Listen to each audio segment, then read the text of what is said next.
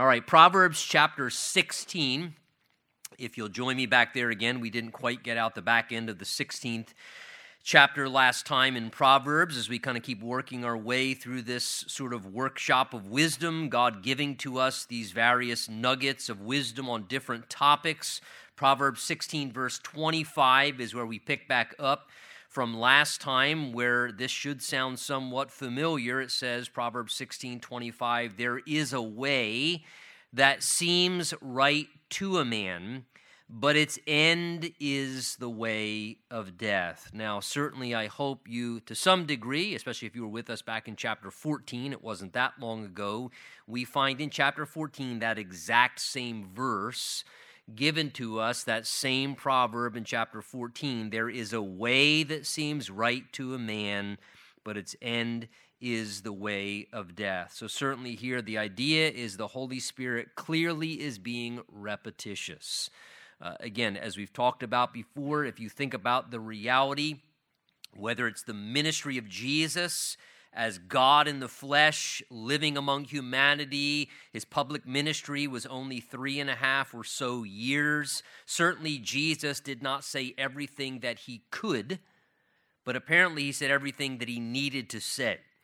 Certainly when we look at the Word of God, pretty substantial sized book, the canon of Scripture, the Old and New Testament, what we have of the inspired, recorded Word of God given to us. Certainly, again, when you think about God, and we're going to be learning for all of eternity, the Bible tells us, when you think about a God who's infinite and all-wise and all-knowing, certainly, again, if God wanted to tell us everything he could have told us, and would have said to us everything he could say, all the volumes on the earth couldn't hold everything, every statement, promise, truth, corrective word, whatever that God could have spoken to us, but God apparently has given to us everything that we need in the sufficiency of the Word of God.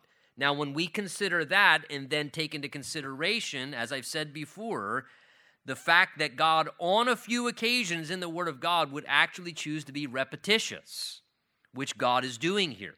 God is being repetitious because in the 31 chapters of the book of Proverbs, think of all the wisdom God, the Spirit, could have given to us, and here we find an exact repetition of a statement, a verse, a nugget of wisdom given to us, literally from chapter 14. Again, the exact same statement shows up here, and again, it's not because this is a misprint. It's not because God, had a lapse, in his memory, or just he kind of forgot.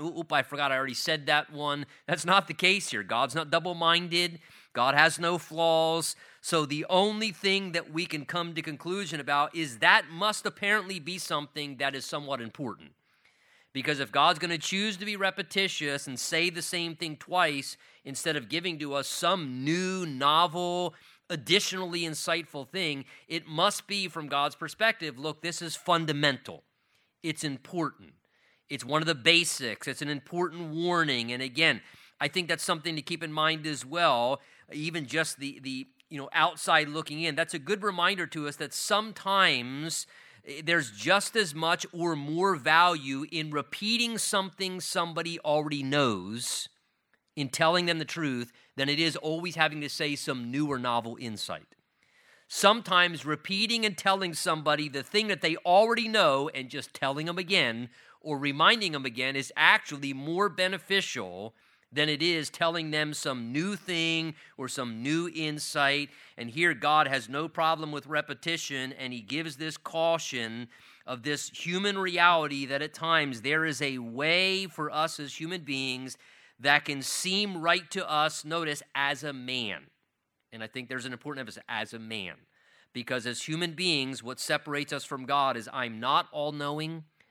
I don't see the beginning all the way to the end. I live life one day at a time, 1 hour at a time, one page at a time, if you would. God sees the whole book from first page to last page. He knows every chapter. He knows every paragraph. He knows the beginning. And so, but to a man, we have limited knowledge. We're finite. We often don't have all the details. We don't know everything that's happening. I don't know how this, a lot of times, may connect to that. I don't know what's going to happen tomorrow. I don't know what's going to unfold next week. So I'm dealing with a very limited basis of knowledge and understanding, trying to do the best I can to follow the Lord, to pray, to make good decisions, to take a path that seems correct or to do things in a right way. But God says it's important to always realize that at times there is a way that can seem right to a man, but never forget you're a man. That's the problem. You're a man, you're a woman, you're a human being, where he says that very way that may seem so right to us, the end of that path or taking that way may actually be not just you fall down and skin your knee. He says it may actually be that way that we're so confident is right is actually the way to our own destruction, to our own personal putting an end or ruin to ourselves. Now that's a pretty strong caution there. And it's that God wants us to realize that sometimes I can be so certain that my way is right, or even the way that I'm trying to do something is right. This is the right way to do this. And we can be so confident that our way is right, that we're taking, or a path we're pursuing, or that the way we're handling something or doing something is right. And it may actually be the reality is the end of that path is actually ruin. It's actually self-destructive. It's something that's not only the wrong way, it's actually something that can be a destructive and a harmful way. So God wants us to realize we should always be seeking the Lord, bringing things before Lord. If I'm wrong, show me. If I'm wrong, Lord, bring people into my life to challenge my thought or to say, I don't know. I know you think that feels like the right way, but maybe that's not the right way. Or to get us to maybe at times be open to having a little more flexibility if we got to course correct or adjust just the way we're approaching things. And so wise people don't just consider a path. The Bible says here, wise people also take in consideration the outcome. It's not just what path, it's where is that path going to lead. And we have to think with prudence about that if we want to be wise, because sometimes, again, we have to humbly realize we can be misguided, we can be totally off track. Sometimes our feelings are driving us, our emotions. Sometimes it's our own pragmatic mind and our logical way of thinking. And look, sometimes God works outside of logic. The first book I ever read outside of the Bible by A.W. Tozer was a book called Faith Beyond Reason. And that was the whole premise of the book, was that sometimes living by faith may actually be something that supersedes human reasoning. And sometimes our own logical mind and pragmatic thinking, nothing wrong with being pragmatic and logical, but sometimes God works outside of the box. He's a miracle-working God, and sometimes he does things in a way that supersede human reason. And so that's where we got to learn to listen to the Holy Spirit and not just kind of, hey, well, this looks right, it seems right on paper. Hey, God, I can be off track, so help me not to go the wrong way, to think about the destination. Again, good warning, great Bible verse to commit to memory. It may spare us sometimes or help us to be able to maybe speak into someone else's life and to spare them to think twice.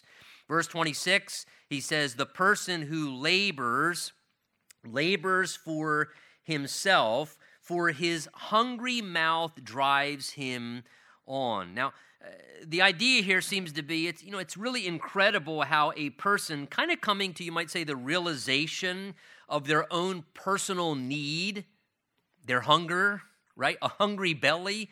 I need food. I'm going to not survive. I feel hunger in my stomach. That a person coming into that realization of their own personal need or their hunger, God says it's amazing how that becomes a very effective motivator to make a person actually become productive.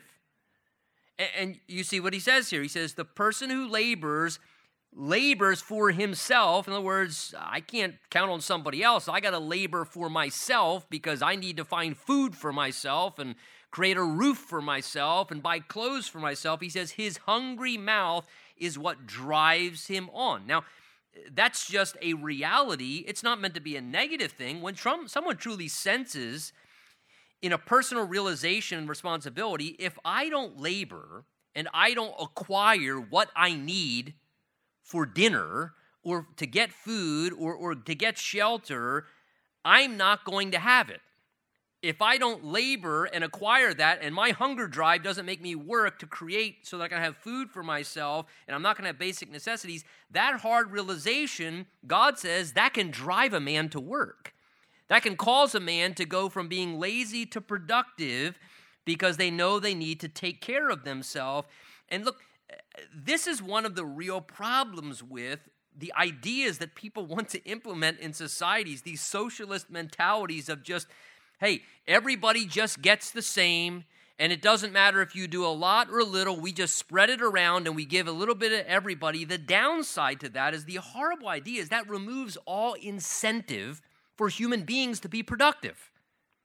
If I'm going to get the same as you, whether I do something or sit on my couch and play Nintendo all day long, what motivation do I have to go do something? I'm going to get food, shelter. We all get the same. You work because you feel like working. I don't like to work. I'm going to get the same anyway. And so it crushes any motivation for human beings to be constructive, to be productive. What is much more beneficial, and the Bible speaks of that particularly in the New Testament. Paul was having to correct a problem of even the hyper-spiritual among the church of Thessalonica, where basically their mentality was, oh, the Lord's coming back soon. Why work? I mean, we should just witness all day long and go on mission trips, and who cares about being responsible because Jesus is coming? And look, I mean, that sounds wonderful. Certainly, but Jesus also said we should occupy until he comes. And it's not that we shouldn't be diligent and live in light of the reality of the Lord's coming soon, but we're also called to be productive and responsible. And it got so bad that Paul had to say, look, here, let me give you a program to resolve that in the church. He says, if someone will not work, they're not allowed to eat anymore. And he didn't say if someone can't work, because that's a totally different thing. And God, all throughout his word, says support the poor, help the poor, take care of the poor. The working poor, the genuine people who are either trying to work and still struggling to make it, or they have a health affliction. They genuinely cannot work. That's a whole different thing. Somebody's disabled, they're sick, they're in a condition where they are unable to work, they're elderly. That's when compassion and care, and that's when Ephesians 4 comes into play, where he says, each one should work so that you not only can provide for your own, but you have enough to share for others. The idea is to share for those who genuinely need. What the Bible says is if someone will not work. That is, they can, but they choose not to. And so here, God states this beautiful principle here that the hungry man's mouth drives him on, and a person labors because they'll labor for himself. And it's almost as if God's saying that's kind of a really good, wise way to go about things. Just let people's hungry mouth drive them on, because it will keep everybody being productive, laboring, in a sense, taking personal responsibility, which is much more beneficial for individuals, their health, and it's much more beneficial for the society as everybody's kind of doing their own responsible contribution and generating for themselves in a productive way. Now, verses 27 down through 30, you'll notice, almost kind of like a little bit of a unit here. Verses 27 through 30 speak about problematic people or troublemakers. It seems the Holy Spirit kind of zeroes in on those who are making trouble and kind of just problematic individuals, among the society or maybe among the people of God. Look what he says first, verse 27. He says, an ungodly man digs up evil, and it is on his lips like a burning fire. So here he describes in verse 27, individuals who he says they go about digging up evil. The idea is they go around, we might say, digging up dirt on people's past errors. So they go out and they're digging up stuff about people's past, evil things they've done, dirt on them, mistakes they've made. They go around digging up dirt on people's errors and then talking about it on their lips like a burning fire. So they're going around and they're talking about, and the idea is they're digging up dirt on people and then speaking about it in a way that they're basically burning people's reputation. They're doing things to just destroy their character and talk about them. And he says here, verse 27, those behaving in a very, ungodly manner like that, he says, those are people, if they're digging up evil and they're speaking about it like a burning fire, he says, those are people who are ungodly. Those who do such things. They're ungodly troublemakers. And you know why they're ungodly? The idea of not like God, the opposite, is because does God do that? Does God go around digging up people's dirt and bringing back up their failures from their past? God does the exact opposite, right?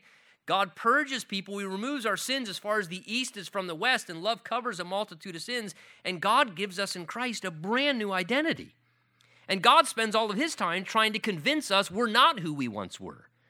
Again, the New Testament, as Paul writes about people who had all types of, sinful lifestyles in the past, things that they were doing, fornicators and homosexuals and idolaters. And then Paul says in 1 Corinthians, he says, such were some of you, but you were washed and cleansed and sanctified. In other words, it's almost the Holy Spirit saying, look, stop saying that's what you are. That's not what you are anymore. That's what you were. That's under the blood of Jesus. You were purged, you're cleansed. If anyone's in Christ, he's a new creation. God says old things pass away, all things become new. And here's the thing, if God's not going around digging up people's evil and like burning fire, burning people's reputation and character, what right do we have as human beings doing that? Truth be told, people could dig up something on all of us in this room, correct? I mean, there's something to dig up on all of us. It is pretty amazing, isn't it, after we just transition through, election day yesterday. Isn't that exactly how a lot of political campaigning goes on? You watch these ads and stuff on that's basically what they do. It seems like most politicians, I won't say all, but many, instead of telling us what they're going to do, they just dig up all the dirt that their people can go out there and find on like their competition, and that's what their whole commercial is about. Oh, this person did this and this person did that. And they just try and burn their opponent's reputation. And to me, I almost look at it and think, boy, something's really sad. If you can't tell me what you're going to do or what you stand for, and all you can tell me is I'm the better of two evils, I'm not feeling very encouraged right now. And again, just such a sad thing. And he says, these are troublemakers, problematic people. We don't want to find ourselves in that place. And if we ever find individuals doing that among us, whether in the church or in the world, we should remind them what you're doing is really ungodly. And it's wrong. It's being a troublemaker.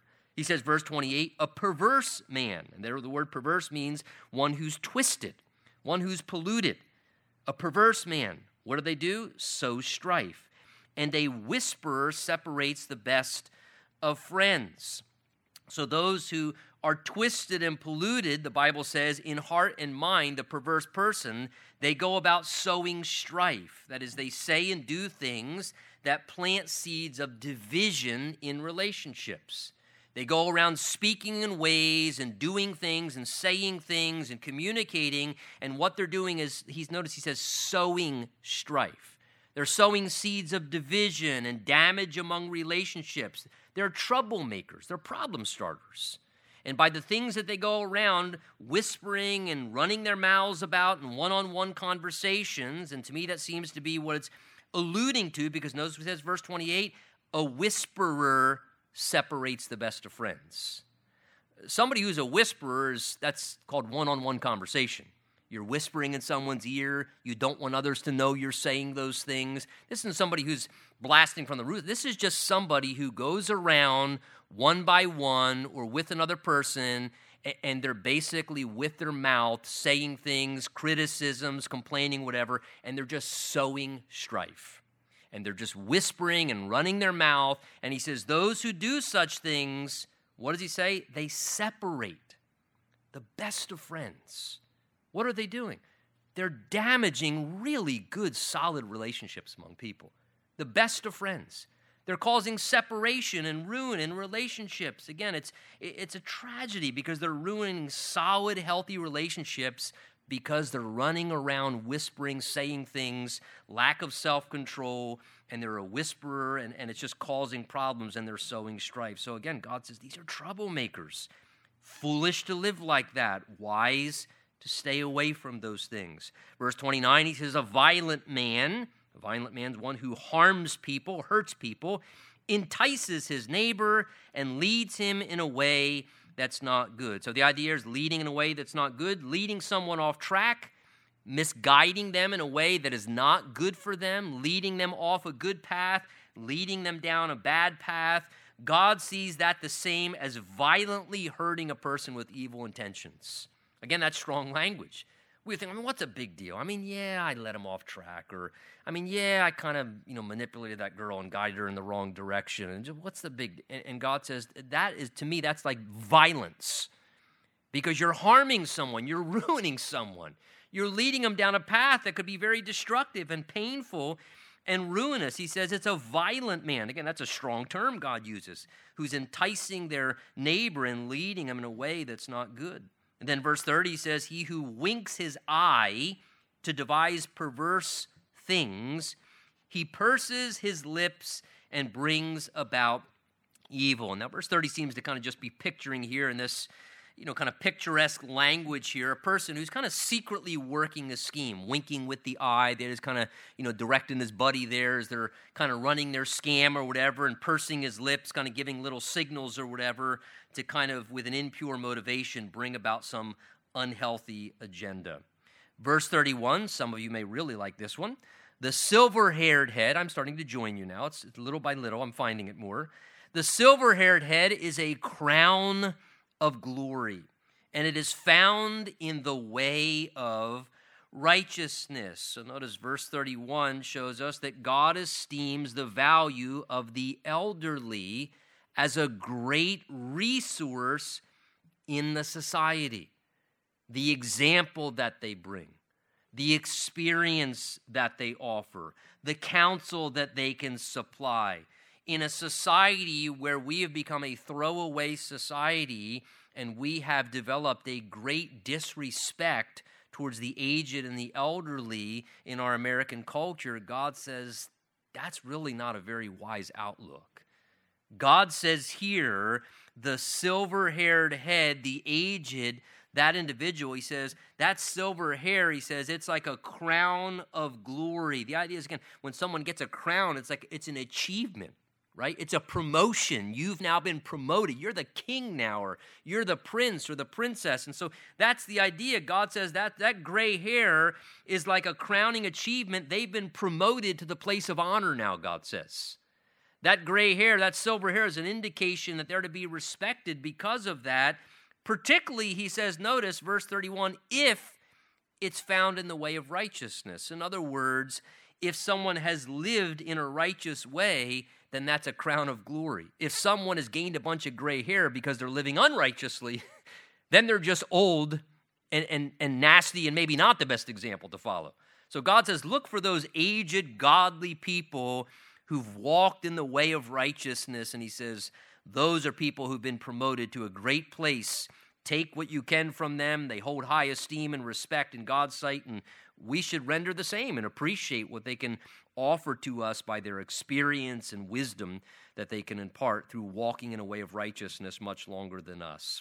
Verse 32, he says, and he who is slow to anger is better than the mighty, and he who rules his spirit than he who takes a city. So here God speaks about this reality of kind of developing the difficult thing we often call self-control. And he says here, a person who is, notice, slow to anger is better than a person who is mighty. And the idea of mighty there implies a mighty warrior, because he's talking about someone who can conquer or take over a city in the verse. So his idea, as he's saying here, is it's better to have control over your own inward spirit than to be able to be a mighty warrior who can conquer an entire city.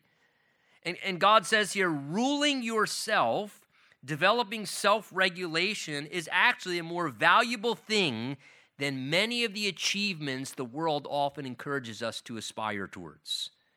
Hey, you can take a whole city and take over the city. You can be the king of the city. And if you take that city, man, you can have all the spoils and gold and silver and man, that... And in the world today, we encourage, you need to do this, and that's a real achievement. And if you accomplish that, and wow, you'll be... And God says, you know what's one of the greatest human achievements? Self-control. Learning how to conquer ourselves. How to conquer our own appetites. How to conquer our own emotions. How to conquer and rule our own thoughts. How to conquer our own passions, so that when we get angry, we're slow to anger, that we can rule our own inward spirit. Because the truth of the matter is, it is harder to conquer yourself, and it is harder to rule our own passions than to defeat and conquer an entire city in war, God says. Because it's a big challenge. The point is, it takes a lot more to win the battle of controlling our own self inwardly, but it is a crucial war to be victorious in. Learning to rule our own spirit is a crucial battle to engage in, and it is the most important war that you want to be victorious in. That you learn to control your mind and your thoughts and your emotions and your feelings and your passions and your appetites. God says that is a wonderful achievement, one who can rule his own spirit. Verse 33 says, "And the lot is cast into the lap, but its every decision is from the Lord." Now, in the Old Testament, we see it on occasion. At times, they would cast lots. So it's kind of like throwing dice in some ways, you might say. And they believed in the casting of lots that God would determine the outcome and that he would cause the lot to unfold in a certain way. And, the idea behind this verse is somewhat obscure, as far as what exactly is being conveyed here. Obviously, we know in the New Testament, this idea of casting lots it's not instructed, it's not encouraged. We have the Holy Spirit inside of us to guide us in the canon of the entirety of the Word of God to direct us in our decision-making. But they firmly believed in the providence of God and the control of God over all things in such a way where the mentality was that even if I cast down some lots and say, God, if it's the white stone, it's yes. If it's the black stone, it's no. And they firmly believed God was in control of everything and did that with that idea. It seems to be the idea conveying is that the lot is cast, but its every decision is from the Lord, that sometimes we may think that maybe in our lives the lot has just fallen out to us the way that it did, and why did I get this lot in life, or why did the lot turn out this way, and nothing can be done. Look, we need to remember, ultimately, God is never disconnected from human affairs. And the longer we walk with the Lord, I hope that we can start to see that more and more and more, that we realize that things happen. And even bad things happen, and wrong things happen, and people do evil things and sinful things, and we ourselves may make some mistakes and wrong decisions. But to be able to rest in despite what people do, despite what people don't do, ultimately God in his power and his wisdom has ways of superintending over all things and ultimately orchestrating, in a sense, the ultimate decision so that all things work out in accordance with what he wants in the bigger picture. And that doesn't mean that, God's, in a sense, is controlling everyone like robots. Things unfold, but God works by his providence because God sees what's down the road. And even, for example, one of the, passages that comes to my mind in regards to this reality is in 1 Kings chapter 12. Where, things unfold, where the kingdom splits apart because of Rehoboam's kind of ambitious selfishness, and the people pull away. Remember, Jeroboam takes 10 tribes, and then Rehoboam only ends up with the 2, and there's this divided kingdom. Well, doesn't that sound fitting? You watch the news today, we got a divided country. Oh, we got a divided country. Well, nothing new under the sun. We got a divided kingdom. And when the divided kingdom happened in 1 Kings chapter 12, as those problems happened among Israel due to poor leadership, the Bible says, but the turn of events was from the Lord. And so when Rehoboam was ambitious, said, that's it. We need to go to war and fight and bring the nation back. We got to start a civil war. God told Rehoboam, this thing is from me. Stop. Stop trying to unify the nation. Let it go. Cut it out. The turn of events, God said. I know it happened because of a sinful, selfish action. But God says, but these turn of events, they're actually something I'm allowing because I'm orchestrating something that I'm going to bring to pass on the back end of that. And what a wonderful thing it is to be able to know the lot may fall out. Sometimes it may not be what we wish. But here's the reality, gang. We have to wait on God's timing. And we have to trust the Lord and believe in his sovereignty. And we may not see what God's got planned. We may not see it unfold and come together till much further down the road. But the key is God is always able to overrule. And that's what we rest in. The lot's cast into the lap, but it's every decision is from the Lord. And however needed, God will bring that best outcome to pass. And it's comforting to be able to rest in that assurance in some ways. Verse 1 of chapter 17, he then says, better is a dry morsel with quietness than a house full of feasting with strife. Great proverb here. The idea is it's better to have a peaceful life and a peaceful household than to just have more abundance financially and materially. So God says here, some people, they may have excess monetarily. They may be feasting. They may be hitting the steakhouse every night and having great feasts and wonderful vacations and all the best clothes and all the best toys. And he says they may be feasting and have excess monetarily, but at the same time, God says they may be living in a household full of strife, where though they got everything you can imagine monetarily and materially, everybody in the family is miserable and that they hate each other. And there's strife and fighting and antagonism between the marriage and the parent-child relationships. And it's just a house with a lot of money and a whole bunch of miserable people and strife. And God says it would be much better to just have a few little breadcrumbs. Not even any jelly for your bread. Just a few little breadcrumbs, but to have, he says, better to have just a dry morsel with quietness. Peace. Oh, peace and quiet. All I got is a few breadcrumbs. But I got some peace and quiet in my life. And God says the value of just peace and quiet, harmony in your marriage, healthy family life, just a peace and quiet. God says that has way more value than all the other things at times people esteem. And God says if you have to pick, instead of prosperity, if you got to choose, pick peace and quiet.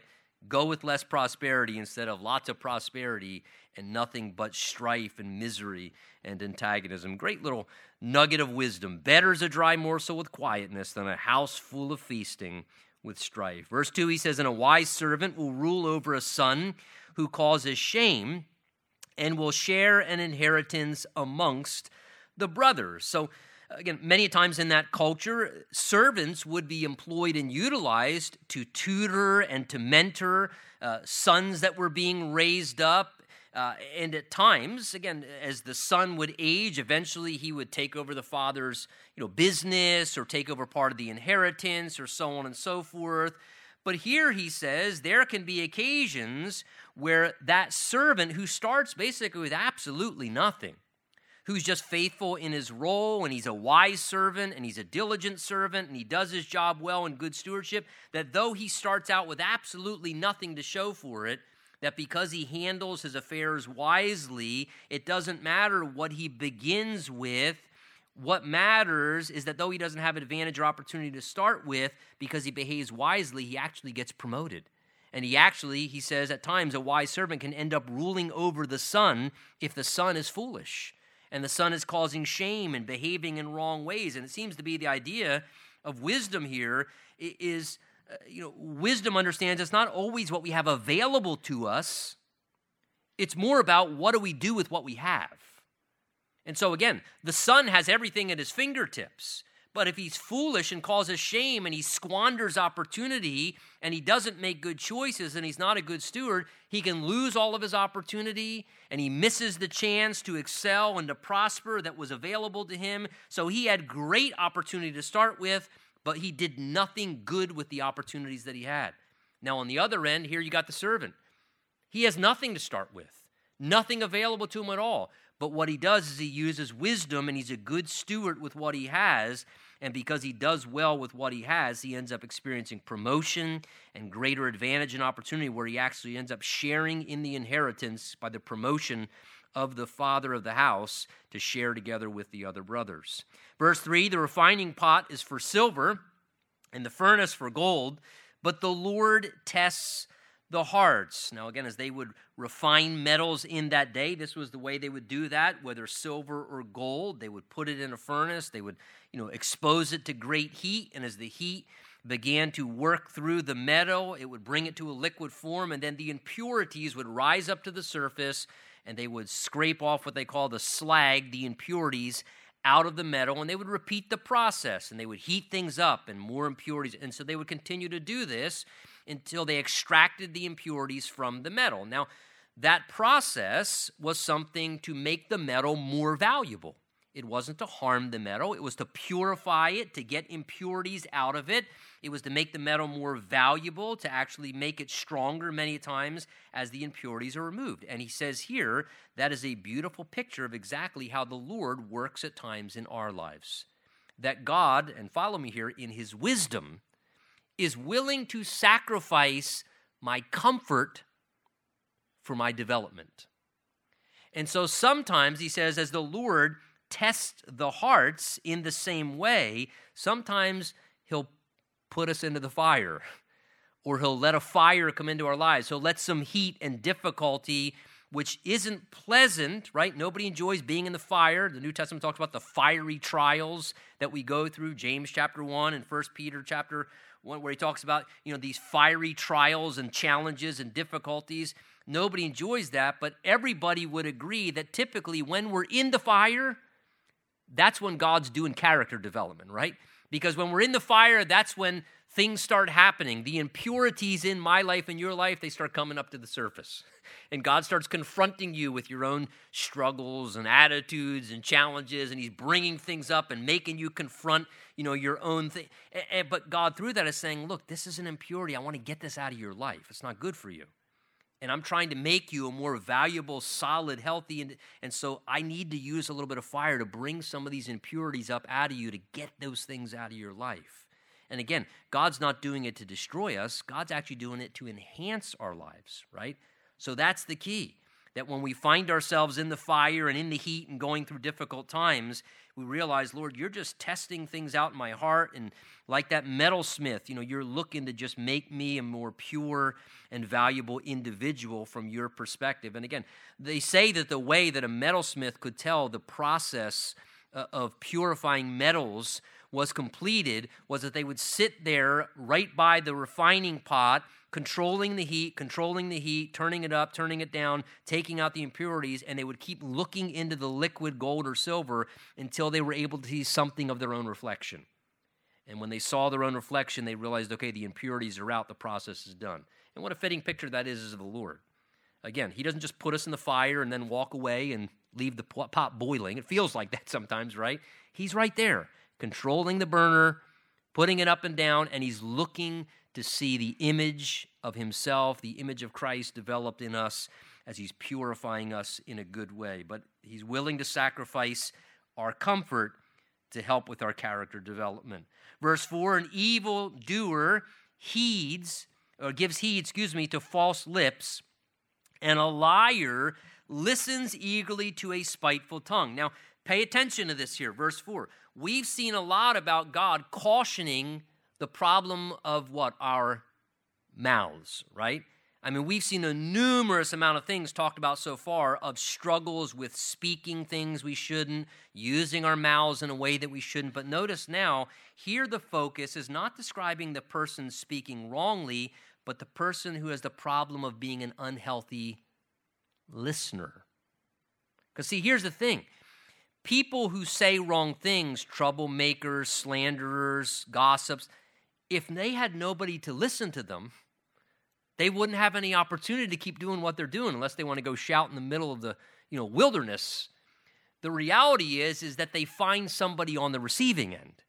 And God says here, don't overlook, it is just as foolish and unwise, verse 4 he says, to be someone who gives heed to false lips, and he says, listens eagerly to a spiteful tongue.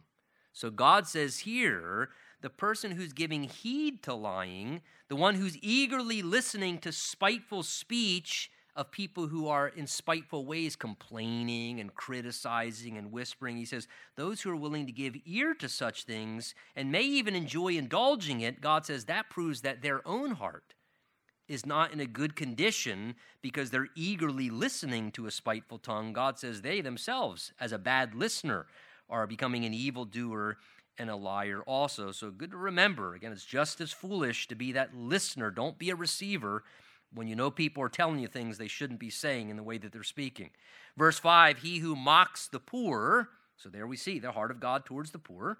He who mocks the poor reproaches his maker. Again, God thinking of the working poor, those, the widow, the orphan, those who are struggling. And he says, those who mock the poor, the idea is they rudely dismiss them as, these people, these poor. And he says, those who are doing that, kind of mocking and bothered by the presence of those who are less fortunate, God says they're actually reproaching their maker.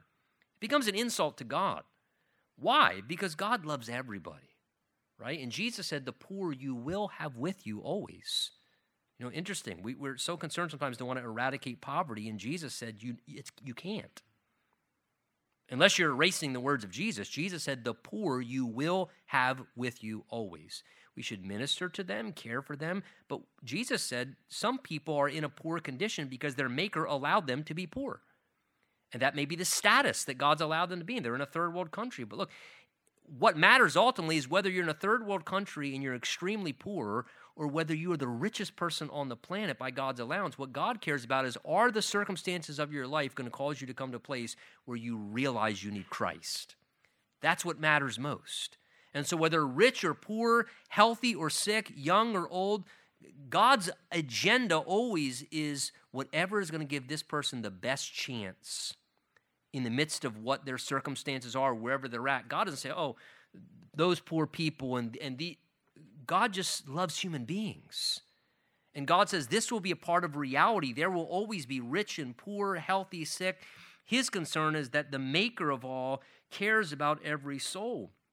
Verse 5, he also says, and he who is glad at calamity will not go unpunished. Now, that's a kind of a challenging reproof there. The idea there is wisdom should cause us to always remember that it is never, ever wise to rejoice when misfortune happens to another person, no matter what the reason that may be.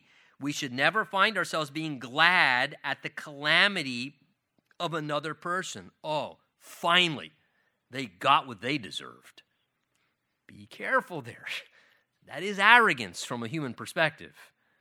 Thankfully, we didn't always get what we deserved, right? So, again, somebody may undergo calamity. Maybe it's calamity because the Lord's chastening them and disciplining them, and maybe it is a consequence of bad things or wrong things they've done, but we should never rejoice in their misfortune. We should never celebrate their calamity. We should feel pity for them in their calamity.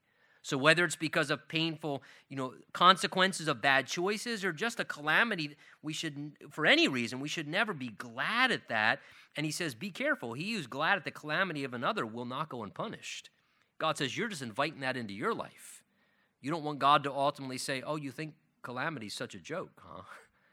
You realize I can pull my hand back and a calamity can come to your life at any moment, Tony? I don't think you want to celebrate somebody else's calamity. So God kind of says, look, don't be foolish. Be wise. Be sad at calamity, not glad at the calamity of another.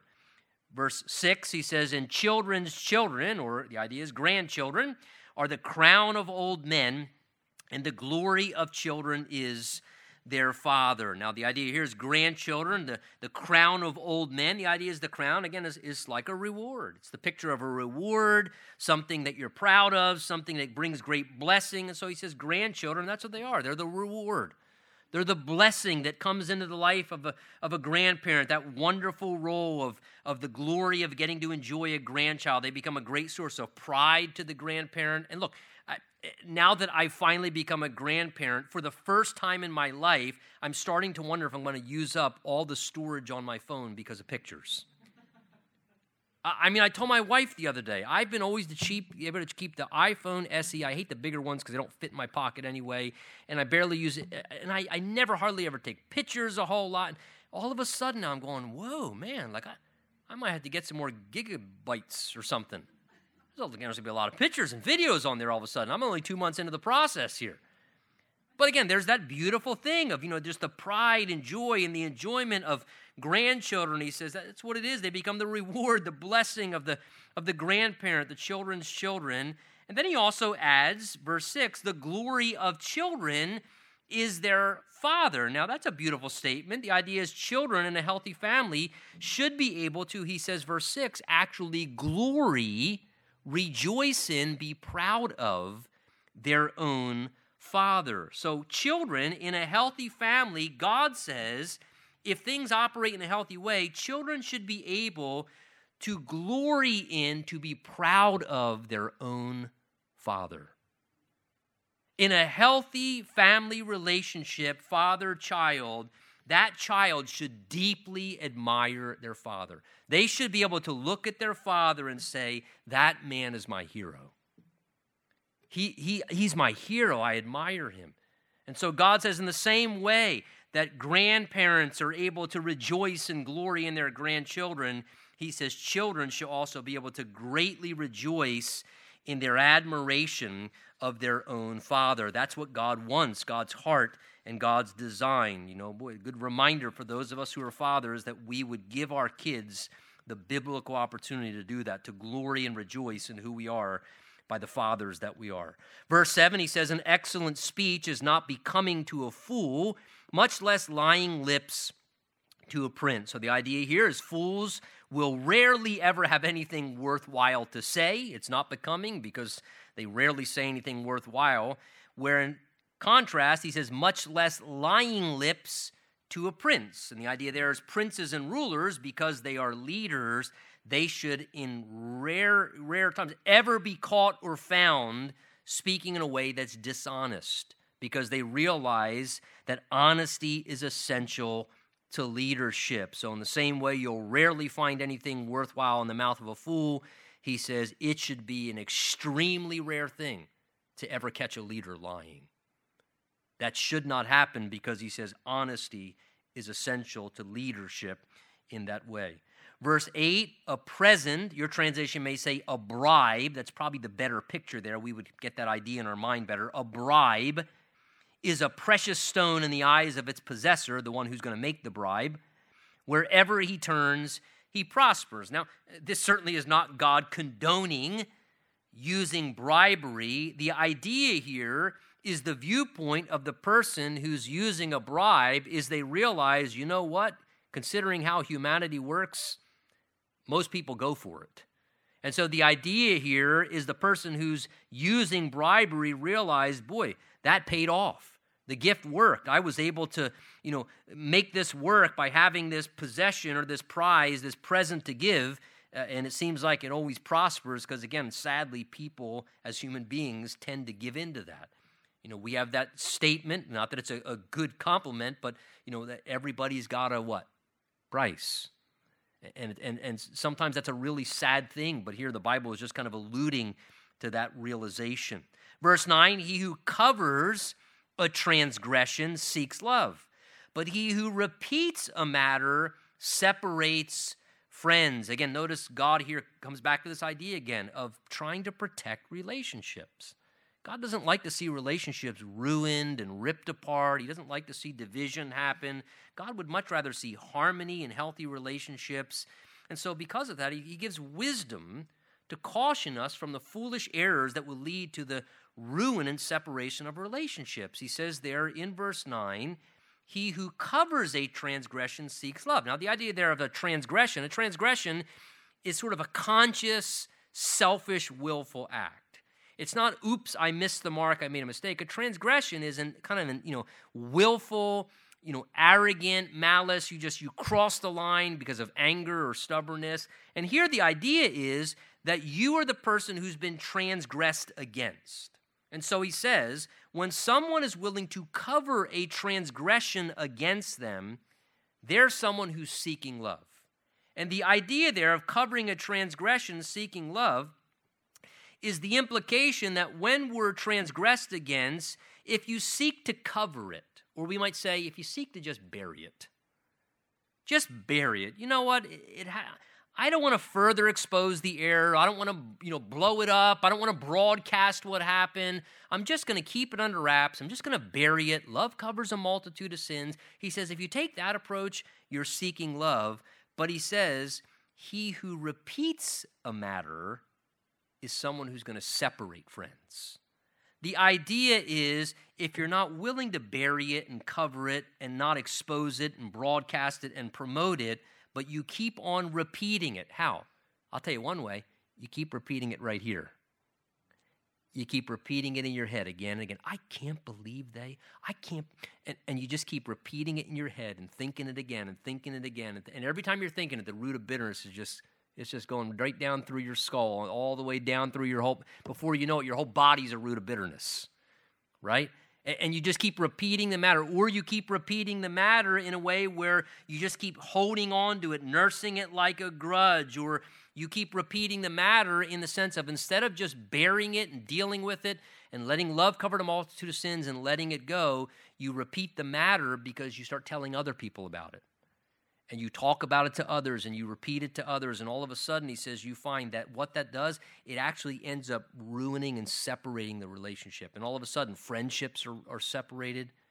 People are pulled apart. Division happens. So he says, look, better to seek love when a transgression happens than just repeat the matter and cause separation. Verse 10, he says, rebuke is more effective for a wise man than 100 blows on a fool. So the idea here would be a person's wisdom is revealed by what does it take to get through to them when trying to identify their error. What does it require to get through to a person to identify their area? That is a real good indicator of their wisdom or their foolishness. Notice what he says, rebuke, which means just to challenge somebody on their error, to confront, hey, I don't know if that's right. Rebuke is more effective for a wise man. So somebody's wise if all you got to do is talk to them and they're receptive to, oh, you know what, thanks for bringing that to my attention. And they humbly, with a teachable attitude, listen to the reproof. They don't take it personal. They don't get all hostile. They show their wisdom because they realize, oh, thanks for bringing it to my attention. I was wrong there. I appreciate that. Thank you. And they just process it. Where he says, when somebody is a fool, look what he says, 100 blows on a fool. The idea is if somebody is a fool, you could punish them repeatedly, beat them 100 times, and they're still never going to admit they're wrong because they are never wrong, right? And so he says, when somebody is very hard to convince that they're actually wrong once in a while, God says they prove they're a very foolish person. You can tell a whole lot, God says, about someone's wisdom or foolishness. What does it take to get through to them in identifying their error? An evil man, verse 11, seeks only rebellion. Therefore, a cruel messenger will be sent against him. So again, never wise to be evil and rebellious. If you're a rebellious person at heart, or you keep rebelling against authority or rebelling against the boss or rebelling, he says you're going to find that you're going to bring a lot of painful things into your life. Verse 12, this is a great picturesque one. Let a man meet a bear robbed of her cubs rather than a fool in his folly. Let a man meet a bear robbed of his cubs. Now, probably one of the most dangerous things, right, would be to meet an angry grizzly bear who's had his cubs stolen away. That is probably one of the most dangerous, threatening, unsafe encounters, meeting a bear that's been robbed of his cubs.